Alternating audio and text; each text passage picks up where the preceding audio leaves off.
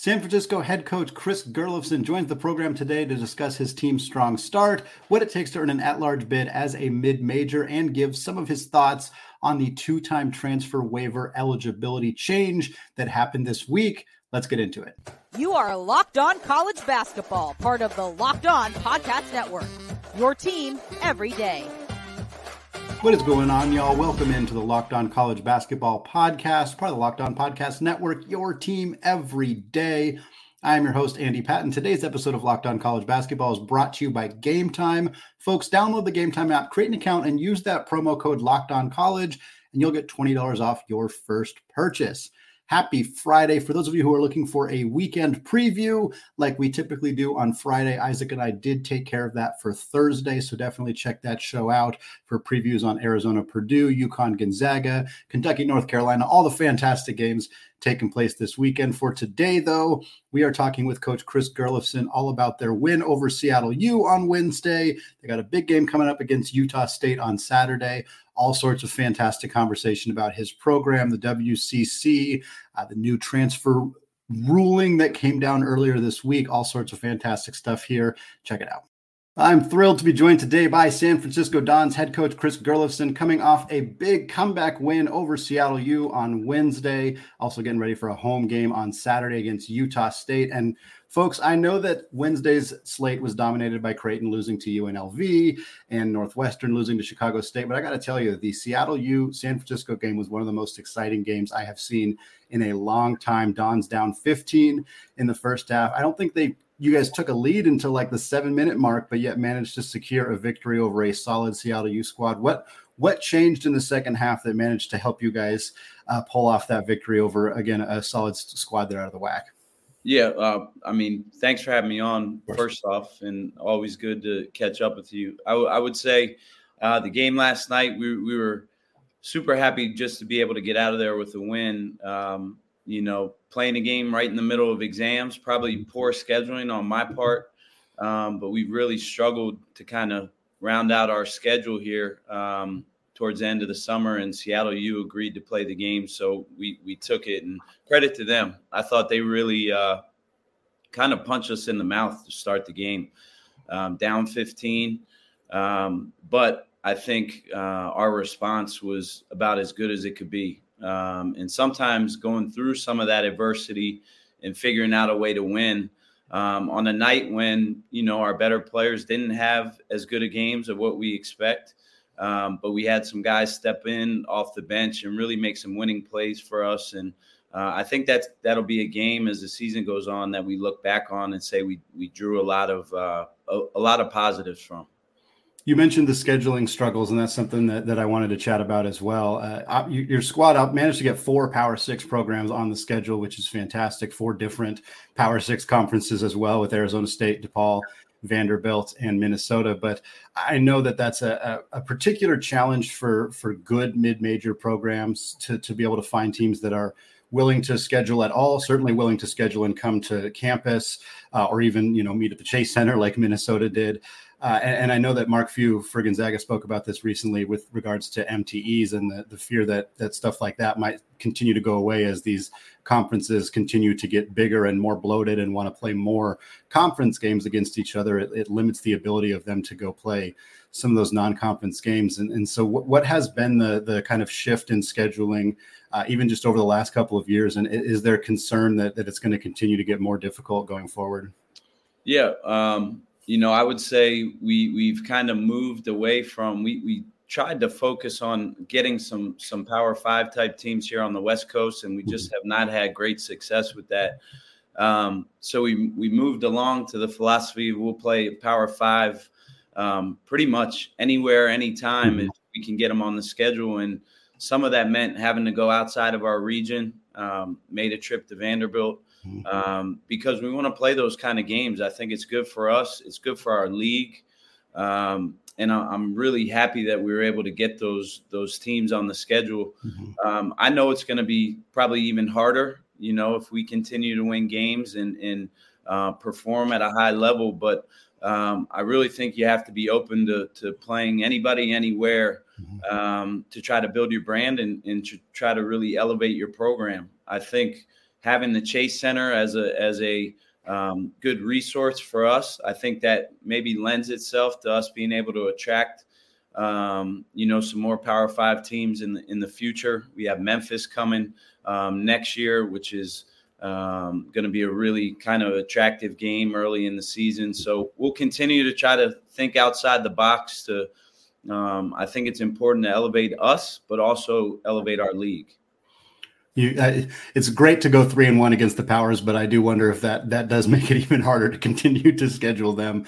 As Vanderbilt may not want to bring you guys back after going into their house and getting a W. But that's a fantastic win to have 3 wins over those Power programs, and certainly resume building wins in a sense of wanting to make sure you're putting together the best resume that you can to potentially get an at-large, or of course win the WCC championship and get in the big dance that way.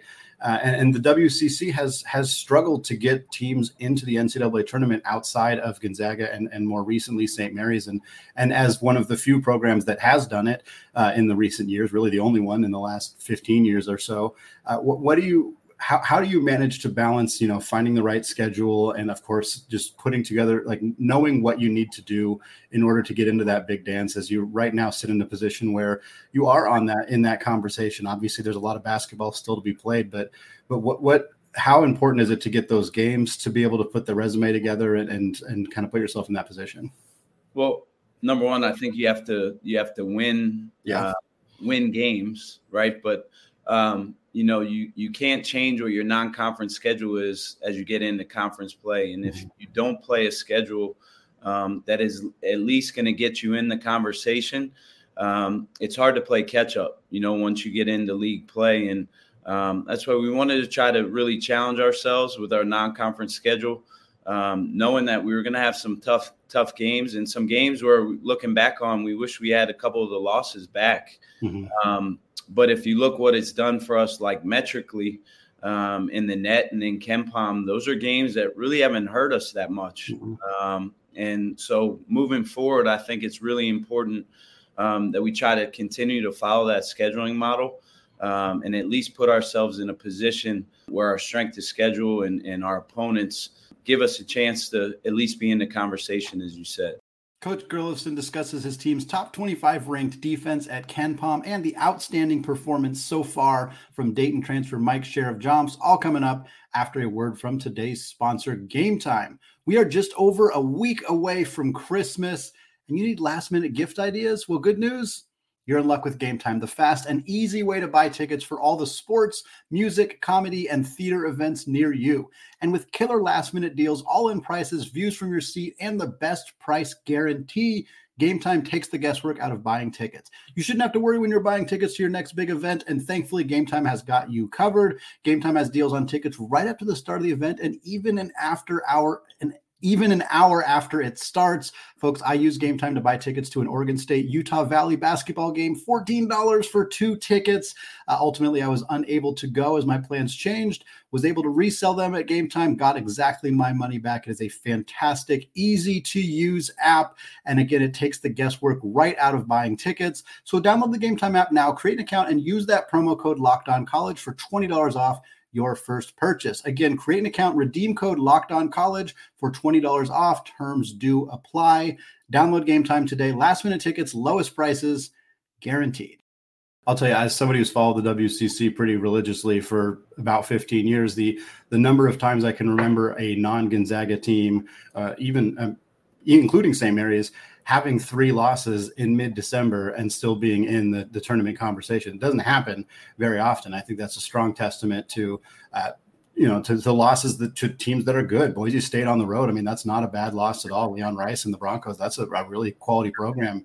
Arizona State, obviously a power program. I know they took a loss to San Diego, but that's a good team, potentially a better team, as they may have added a key player. We'll get to that momentarily, at least for a few weeks. But and then Grand Canyon is one of the best mid-major teams that doesn't quite get the pub that I think that they deserve, although they look like they might be pushing towards that this year. And I think just being able to schedule like that is obviously so valuable, but it also matters how the team is performing. And we're looking at a squad right now that, again, according to the metrics, KenPom, as we're recording right now, has your team 24th in adjusted defense, one of the top 25 defensive teams in the country. Again, from having watched that second half against Seattle U in particular, it was lockdown defense all across the board, really stymied that team that scored a lot more easily in the first half. What has been your philosophy in terms of building a defense that can compete with the best defenses in the country, and how much do you think that will serve your team going forward?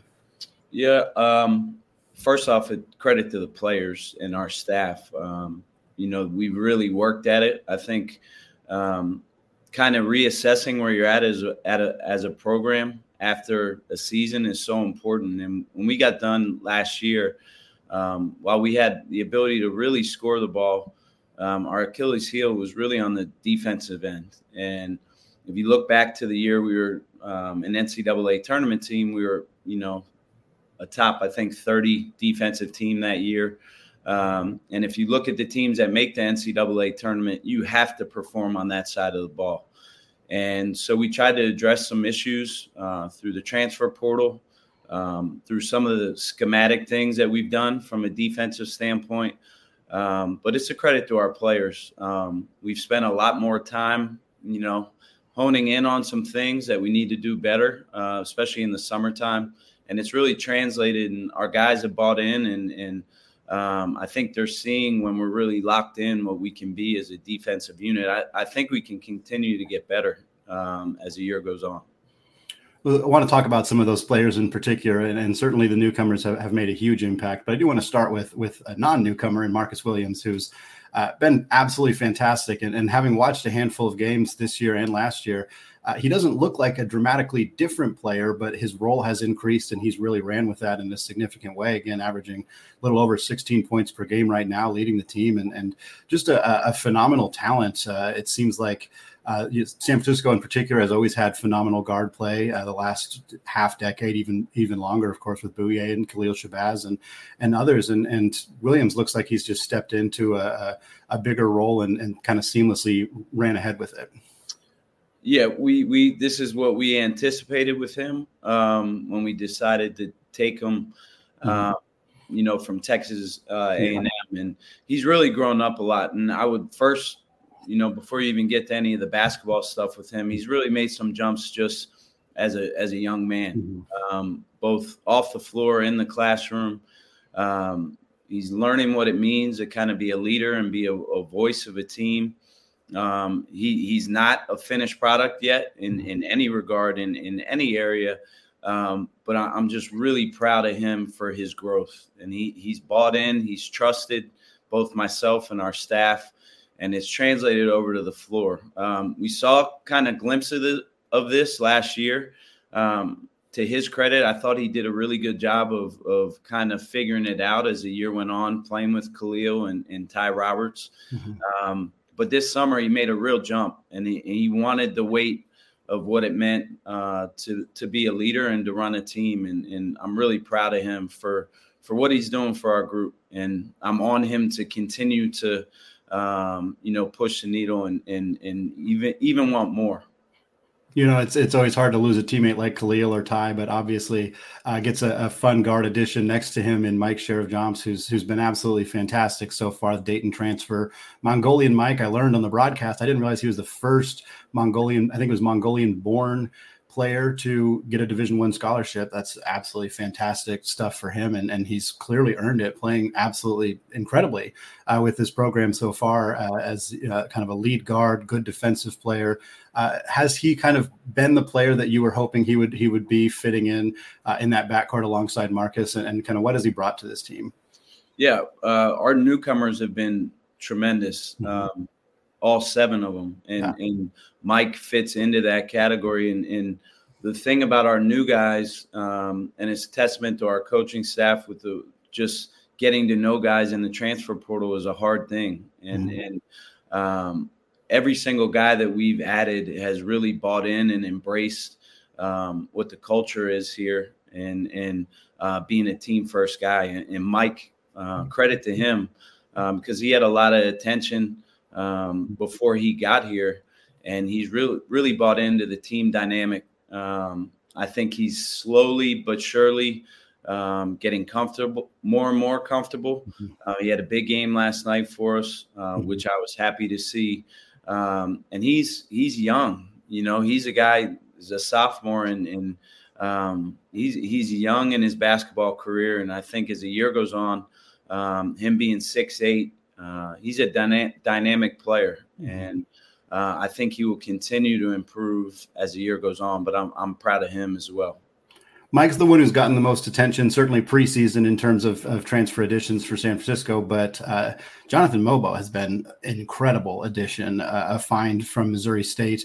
Didn't have a ton of hype in the transfer portal or a ton of hype even coming to campus, but averaging a double-double as we speak right now, 13.5 points, just over 10 boards. Also averaging 3.5 assists and 1.5 steals. I mean, he's been one of the most productive big men really in the country and certainly in the WCC. And watching him against Seattle U, again, making such an impact on the glass, and he had a little bit of foul trouble, which certainly played a big role in the second half of that game. But just a really nice find from the staff and in the portal, and a guy who's going to give some really good teams in the WCC a lot of fits on the block, and I can promise you that.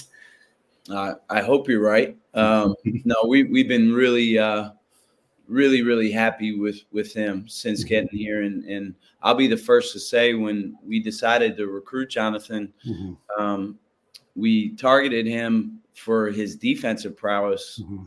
Missouri State was a top 50 defensive team with him on the floor last year, and their numbers dipped dramatically with him out of the game. So that was the first thing that kind of drew us to him. We were trying to address some of our defensive miscomings, and he's been all of that on that end, but he's been such a pleasant surprise from an offensive standpoint. We figured out we can really initiate offense through him.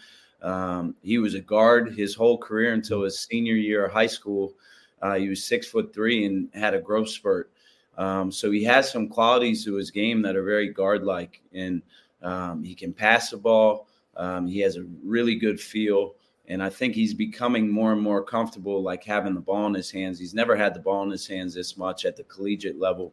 And a guy who can really fill the stat sheet up. So I said after one of these games recently that I think he will be a guy who flirts with a triple-double at some point during his time here on the Hilltop. I hope it's soon. I hope it's Saturday against Utah State. But I think he has that potential and that ability as a player. Talking about just making those transfer portal additions in general, you've mentioned in particular kind of looking for players who could help boost the team on the defensive end of the floor, and with Mobo looking at the impact he had on and off the floor for Missouri State. But what are some other things that you and your staff are kind of looking for when first evaluating players in the portal? Obviously, we talked about Mike and Jonathan. Malik Thomas has filled a great role off the bench coming over from USC. Stefan Todorovic from SMU. Like, there's some really quality additions that seem to fit key roles for the Dons. Were you kind of looking for specific role players, and kind of what does that process look like with literally thousands of players to kind of have to sift through every offseason these days? Yeah, the character piece is probably the first thing. And I give, again, credit to our staff for really diving in and getting to know these guys on an individual level and making sure that they wanted to be here for the right reasons, and through the transfer portal, I think you have to be careful. There are guys who are in the portal for very individual reasons. And I think credit to these guys who have joined our program from top to bottom. They all were about the right stuff, and they wanted to be a part of winning. They wanted to be a part of a place where, you do things for the greater good of the team and not from an individual standpoint. That would be the first thing. But then obviously the talent piece is a major part of it too. We wanted to add guys that had the ability to increase the talent level in our program. I think we've done that. And these guys, I think, as they get more and more time together, have a chance to increase their production and increase winning for us. So I'm really happy with every single guy that we've added. Closing out the show today with Coach Gerlufsen previewing the WCC and some thoughts on St. Mary's, as well as the new two-time transfer rules suddenly going into effect. All that coming up after a word from today's sponsor, Prize Picks. PrizePicks offers weekly promotions that can lead you to big payouts like their Taco Tuesday deal. Every Tuesday, PrizePicks discounts select player projections up to 25% to provide you all with even more value. Plus, with the PrizePicks reboot policy, your entries stay in play even if one of your players gets injured. So for NFL games or college football top 25 matchups like these upcoming bowl games, if you have a player who exits the game in the first half and they do not return in the second half, that player is rebooted. PrizePicks is the only DFS platform with injury insurance. And this app is just really easy to use. All you do is pick 2 or more players, and you just choose more or less with the given stat. Right now, PrizePicks is offering Kevin Durant at 0.5 points on Christmas Day against Dallas. Folks, I got to tell you right now, Kevin Durant's going to score more than 1 point against the Mavericks. That is easy money right there. So go to prizepicks.com/lockedoncollege. Use promo code LockedOnCollege for a first deposit match of up to $100. Again, that's prizepicks.com/lockedoncollege. Use promo code LockedOnCollege for a first deposit match of up to $100. PrizePicks, it's daily fantasy sports made easy. We talked a little bit about the Utah State game. I want to get into that a bit more. This Utah State team, Danny Sprinkle comes over as the head coach from Montana State, had a ton of success there, and has hit the ground running. 10-1 right now for the Aggies. They got a win on the road against Santa Clara very recently, a win against San Diego, 2 teams, of course, in the WCC. Also, very good UC Irvine team beat St. Louis on the road. This is a high-quality program coming up for your squad on Saturday at home. And looking ahead, I know you're fresh off that win over Seattle U, but kind of what are you looking for in that game against Utah State? What are you expecting from them, and how can your team secure another W there? Yeah, we're looking forward to the challenge, number one. I have a lot of respect for Danny and what he's done over his coaching career. Him and I have, known each other a long time, and he's won no matter where he's been. Mm-hmm. And that's a testament to him and kind of how he goes about his business. And as I said, we know we're going to have our hands full, but these are the games, again, that we look forward to playing. Has a chance to elevate not only our resume, but our league's resume. We want to perform well in these games, and I'm going to get to work here on them. I know that they score the ball at an extremely high rate. Mm-hmm. Had a really good win against a very good Santa Clara team last night on the road.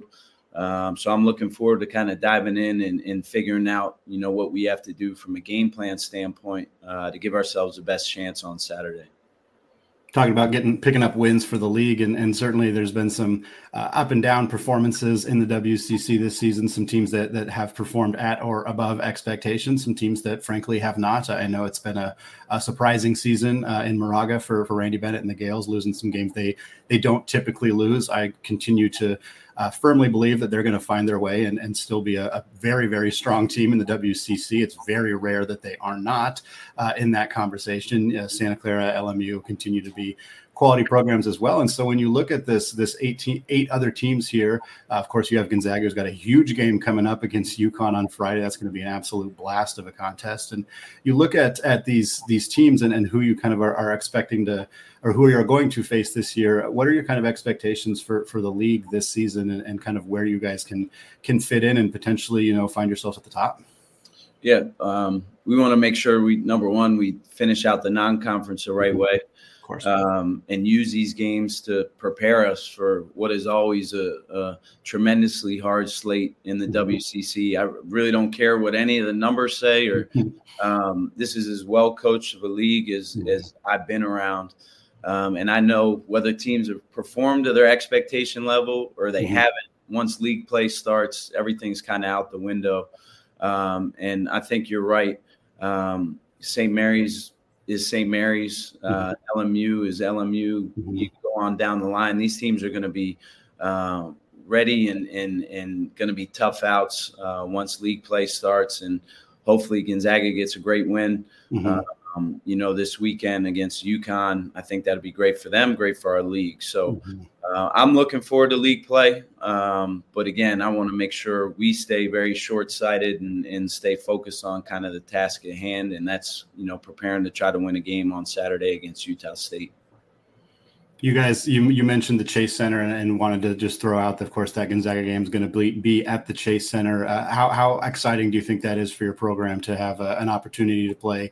I know you had the Minnesota game, but to play what will likely be a ranked team, barring some changes for Gonzaga in a huge environment like that. How excited are? I know that's a long ways away from where you're at right now, but just kind of thinking ahead to that game, that feels like a really cool opportunity for your program and your players to get that chance. Yeah, we're looking forward to it. I think, having already played a game there and gotten a really good win against a Power 5 team, under our belt, there will be a comfortability factor for playing in that building, playing in that arena. We're super grateful for the partnership we've built with the Chase Center that allows us to play that game. And we wanted to try to make the Gonzaga game an even bigger deal, and put it even more on a national scale and play it in an NBA arena. So I think it'll be good branding for our league, good branding for our program. And it's something that we want to continue to do, moving forward, find opportunities to play even more games. While we love our home court here, I think we have a tremendous home court advantage here.